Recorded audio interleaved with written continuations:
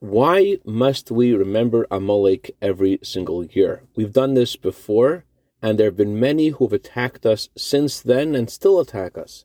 Why every year on this Shabbat must we read the story of how Amalek attacked us? Good morning.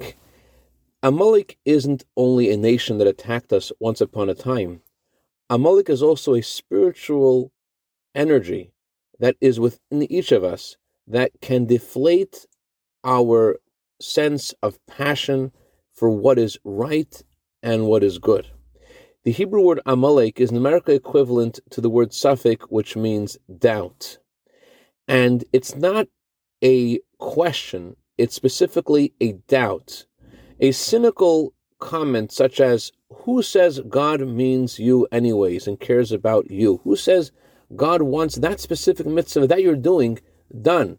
Who says God wants this to happen today? Those cynical comments aren't questions. They are an answer for why doing nothing is okay. So the Torah tells us to remember Amalek, but more than remembering Amalek, it's also about remembering who we are. The Hebrew word for the Jewish people, Yisrael, is numerically equivalent to the words Safek, Ein Safek. Is there a doubt? There is no doubt.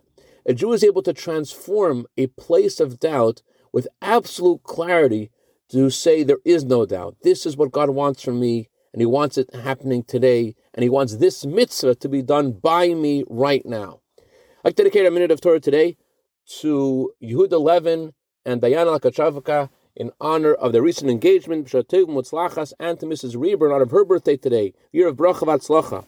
Candlelighting time for Los Angeles is 5:40. Have a wonderful Shabbat.